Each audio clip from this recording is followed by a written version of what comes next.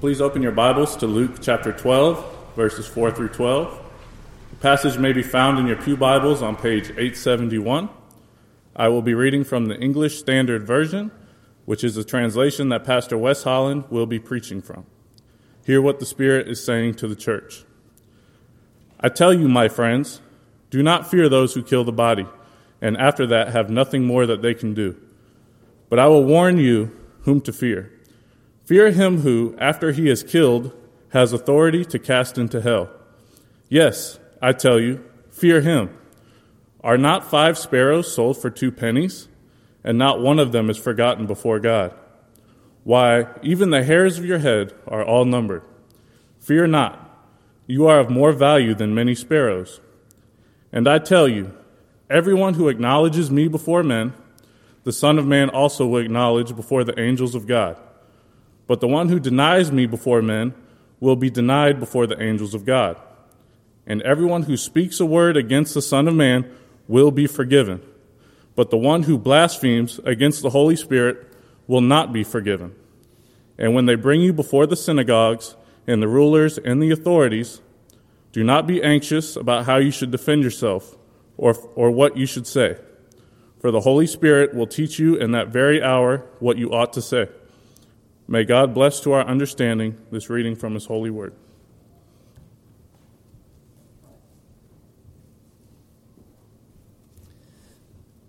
I was doing some worship preparation for 2021, and I noticed last January, the first Sunday in January, we've been moving through the book of Luke rather slowly. I didn't realize how slowly. Last January, we were in Luke chapter 7. So, but we do preach through books of the Bible here. We believe the Scriptures are the inerrant, inspired, and authoritative word of the true and living God. Before yesterday, on New Year's Eve, my mother-in-law, Elaine, was telling my wife that she had finished her Bible reading for the year, had completed the entire Bible. And so she was going to start over on a new reading plan and was asking my wife about her reading plan. And my wife had already planned to go through a plan with a chronological, you go through the Bible chronologically. So, and she says she's done that before and found it to be helpful in understanding other parts of the Bible. And then yesterday I had a discussion with Lee Baird just about reading the Bible through in a year.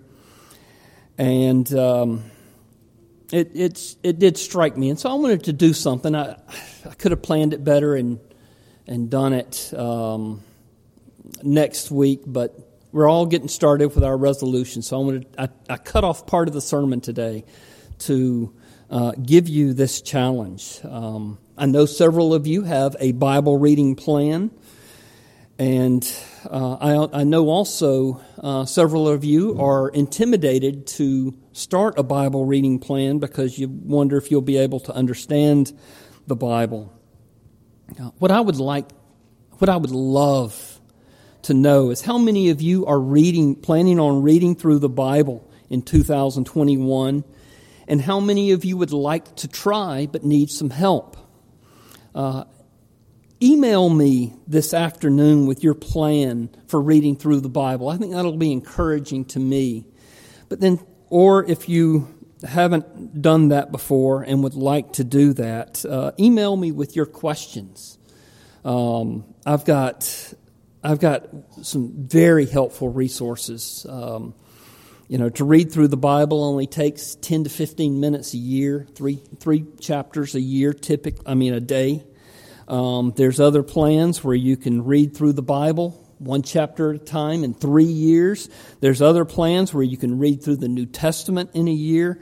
There are plans where you can read the entire Bible once every 90 days, which is 4 times a year. It takes about 45 to 50 minutes of reading, but you don't really have time to go and search out, things that catch your mind as you're reading.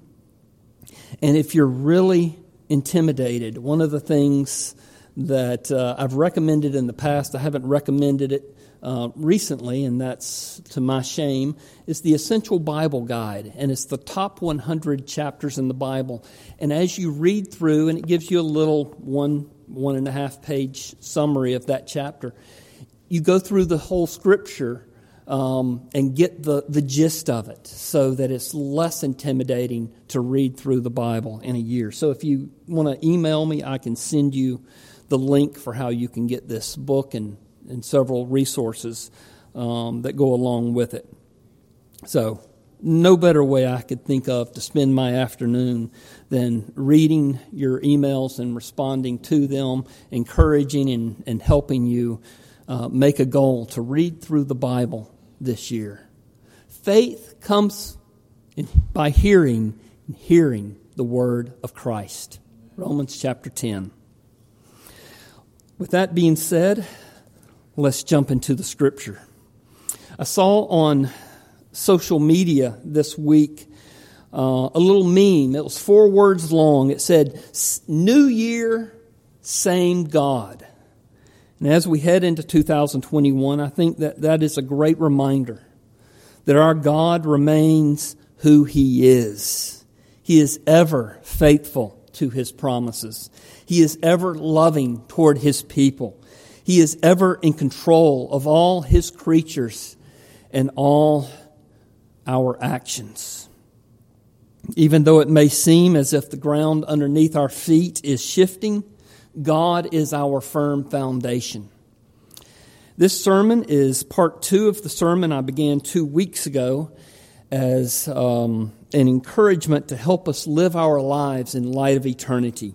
You will remember the quote that I used from Jonathan Edwards. He said, "When we come to the end of eternity, we'll realize that we have eternity still to go." In other words, this life is not all that there is. This life is short, but eternity is long. It goes on forever and ever. And when we reach the end of forever, we realize that we have eternity to go. When weighed in the balance, eternity is more important than this life. There's so many things in this life that seem so weighty, so important here in this life. But in the big scheme of things, when weighed in the balance of eternity, these things are not so important. There are many things that can appear even to be morally necessary here in this life. But when viewed in light of eternity, it becomes clear that maybe they're rather unimportant or morally evil. For instance, chasing so hard after the next dollar, or making sure you get the proper recognition for your accomplishments. But when viewed in the light of eternity, our priorities that seem so important begin to shrink and become insignificant when we really have our priorities in order, with God the Lord of our life, with God the Lord of eternity, with God our Lord. You need to be prepared for eternity. You need to get eternity right. Life is short. Eternity is long. So let's look at the passage. Jesus and His disciples had just left a very contentious luncheon. You'll remember that. Going back a few weeks, Jesus is calling down woes on the Pharisees and the religious lawyers. And they were hating Him. They were trying to entrap Him. And so after the luncheon, Jesus is walking back to where He had been preaching, and He began to teach His disciples that the same hatred that was being displayed toward Him in that luncheon, that would be displayed toward Him when He would be nailed to the cross, when He would be unjustly condemned to die, when the crowds would cry out, send Jesus to the cross and let that criminal Barabbas go, that same hatred would be displayed toward his disciples. And so he began to teach them how to stand firm in their witness for Christ by teaching them to live their lives in light of eternity. Jesus anticipated that his 12 disciples would face death threats, that they would indeed, many of them, be martyred for their faith.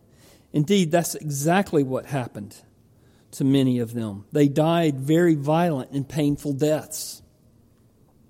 Of course, I don't think that we will suffer that sort of persecution in our lifetime.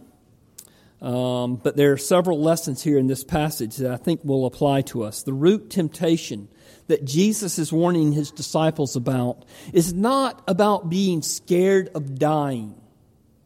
Rather, he's warning them not to be afraid of men. Look at verses 4 and 5. I tell you, my friends, do not fear those who kill the body, and after that have nothing more that they can do. But I will warn you whom to fear. Fear him who, after he has killed the body, has authority to cast into hell. Yes, I tell you, fear him. First thing you should notice is how tenderly Jesus addresses his disciples there in verse 4. He says, my friends.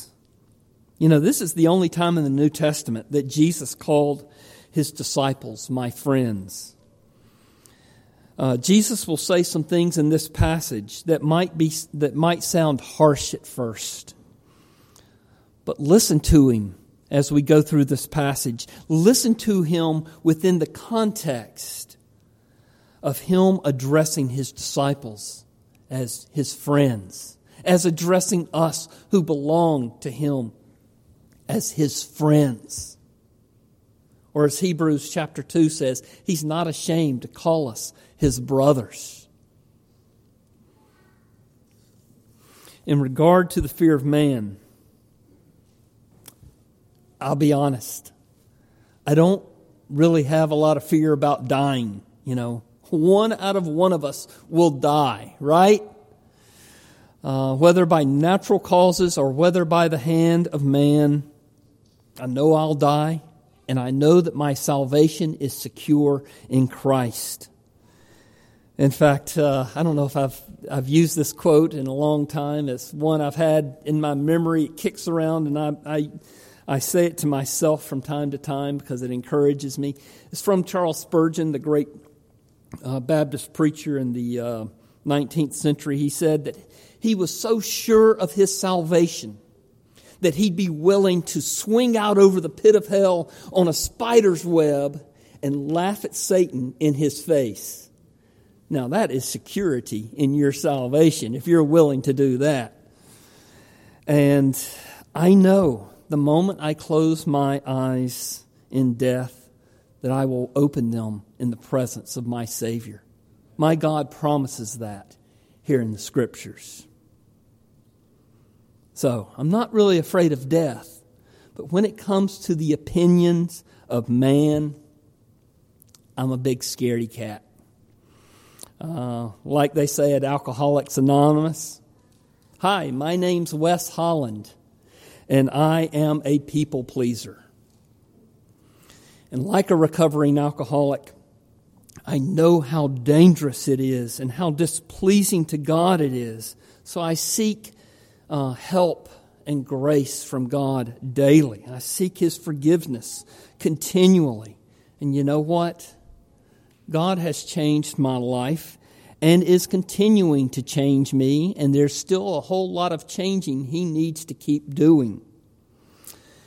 I look back at my 20-year-old self and my teenage self, and I hardly recognize myself. Such has God's patient work in me been done and is continuing to be done. You would not want me, frankly, as your pastor if God had not been doing a work of sanctification in that regard. And people-pleasing is really a perverted form of self-love. And so when Jesus is saying, don't fear man, it's more than don't fear man who can kill you, but don't fear man. Don't put your men's opinions as being more important than God's opinions. All the while, when you're a people pleaser and you make people think that you're trying to make people think that you're serving them, really, a lot of people pleasing is really using other people to fulfill your own desires for approval from them. When I was in high school, I would hold the door open for people as we would change classes between classes or whatever. I'd hold the door open and all these people were coming through. And in my mind, I'm thinking, oh, these people think that Wesley is the nicest guy in school. Oh, he's such a wonderful guy. The ladies are going to fall at my feet, right? And you know what they were thinking? Absolutely nothing, right? They're self-centered high schoolers. They're talking about whatever, walking through the door, don't even notice likely that anyone was holding it open. The key to my ongoing transformation is the lesson that Jesus gave to his disciples. Listen to verses 4 and 5 and see if you can figure out what this key is.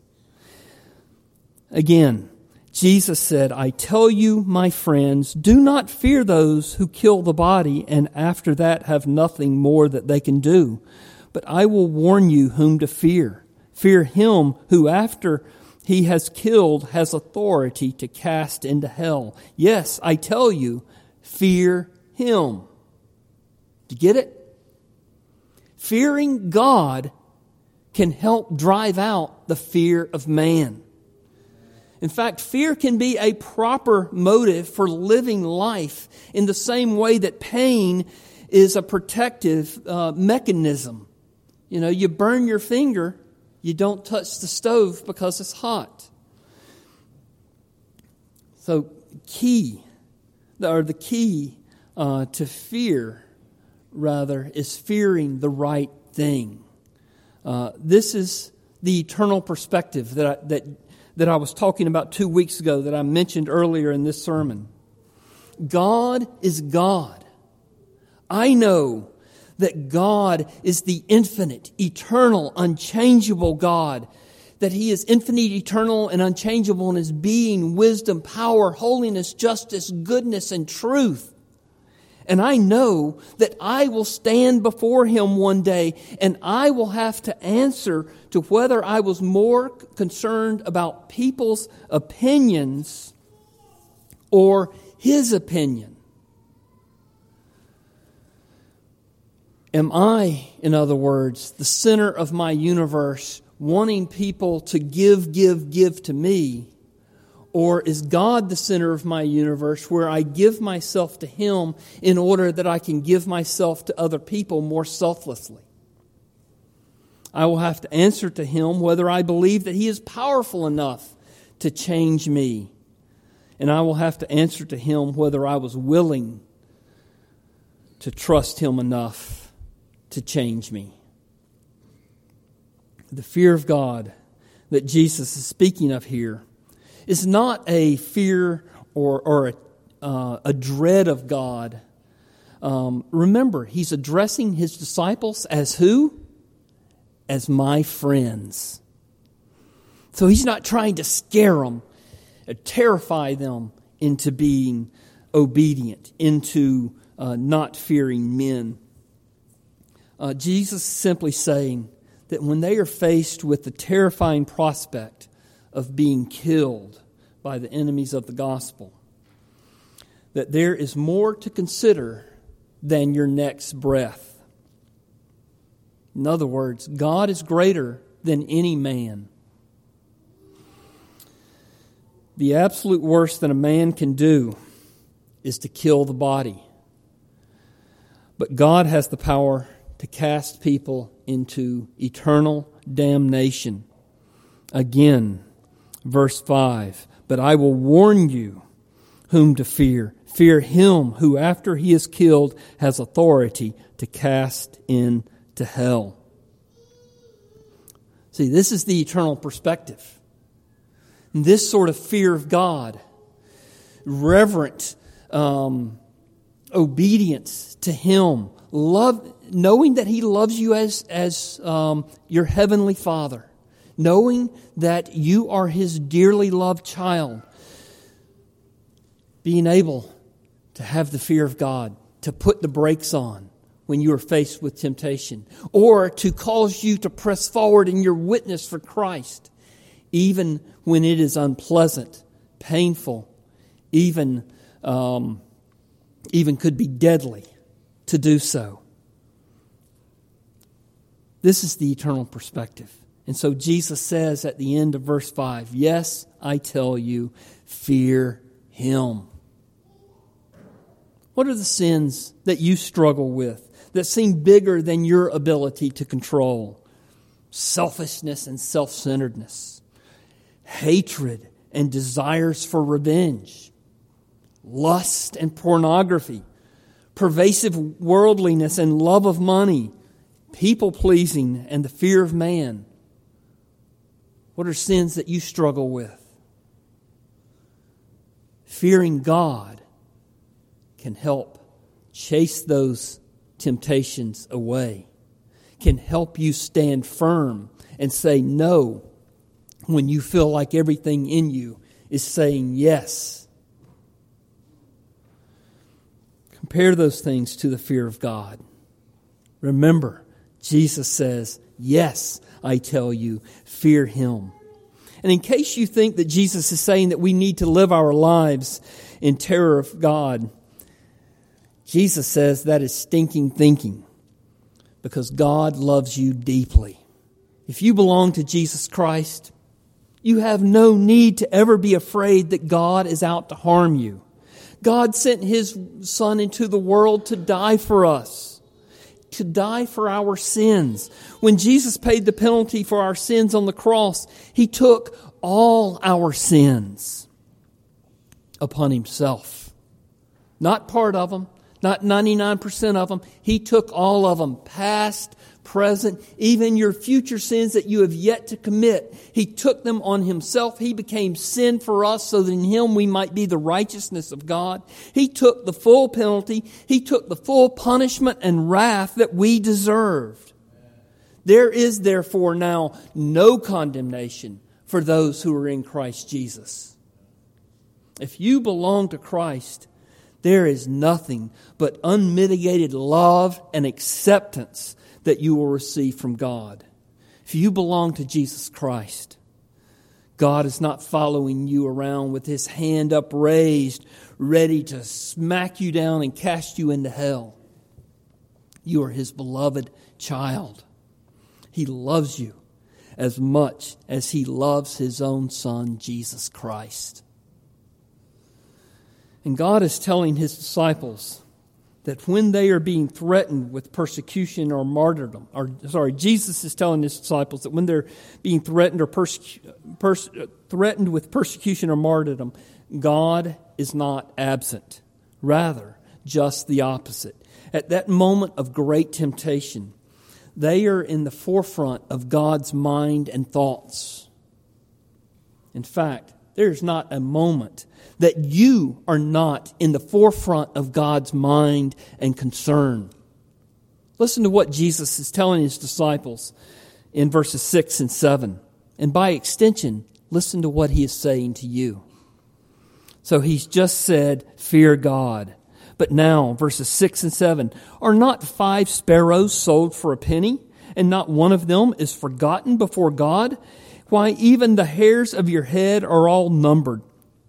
Fear not, you are of more value than many sparrows. Jesus uses the most insignificant things. 5 sparrows that are sold for only 2 pennies.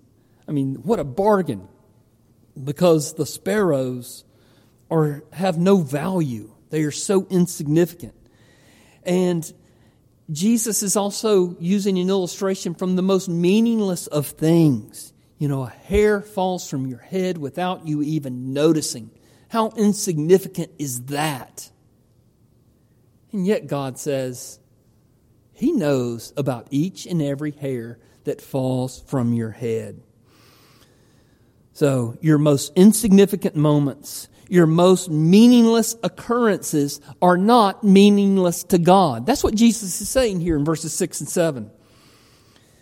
This is Jesus' way of saying God cares for you with a detailed concern. He knows you. He knows your circumstances. He knows what's going on in your life. He knows what's going on in your family's life exhaustively, comprehensively, and in detail. And He cares about it. In the parallel passage in Matthew chapter 10, Jesus added, not one of the insignificant sparrows, and I added the word insignificant, not one of the insignificant sparrows falls to the ground apart from the Father. Whatever happens to us only happens with God's permission and for our good and His glory. I know 2020 has been a blow to the gut every week. And being a pastor, I know some of the blows to your guts that other people don't know. It's been a hard year. You are more valuable than many sparrows. You are more significant to God than all the hairs that fall from your head. And the argument is from the lesser to the greater. If He cares about those little sparrows and those insignificant or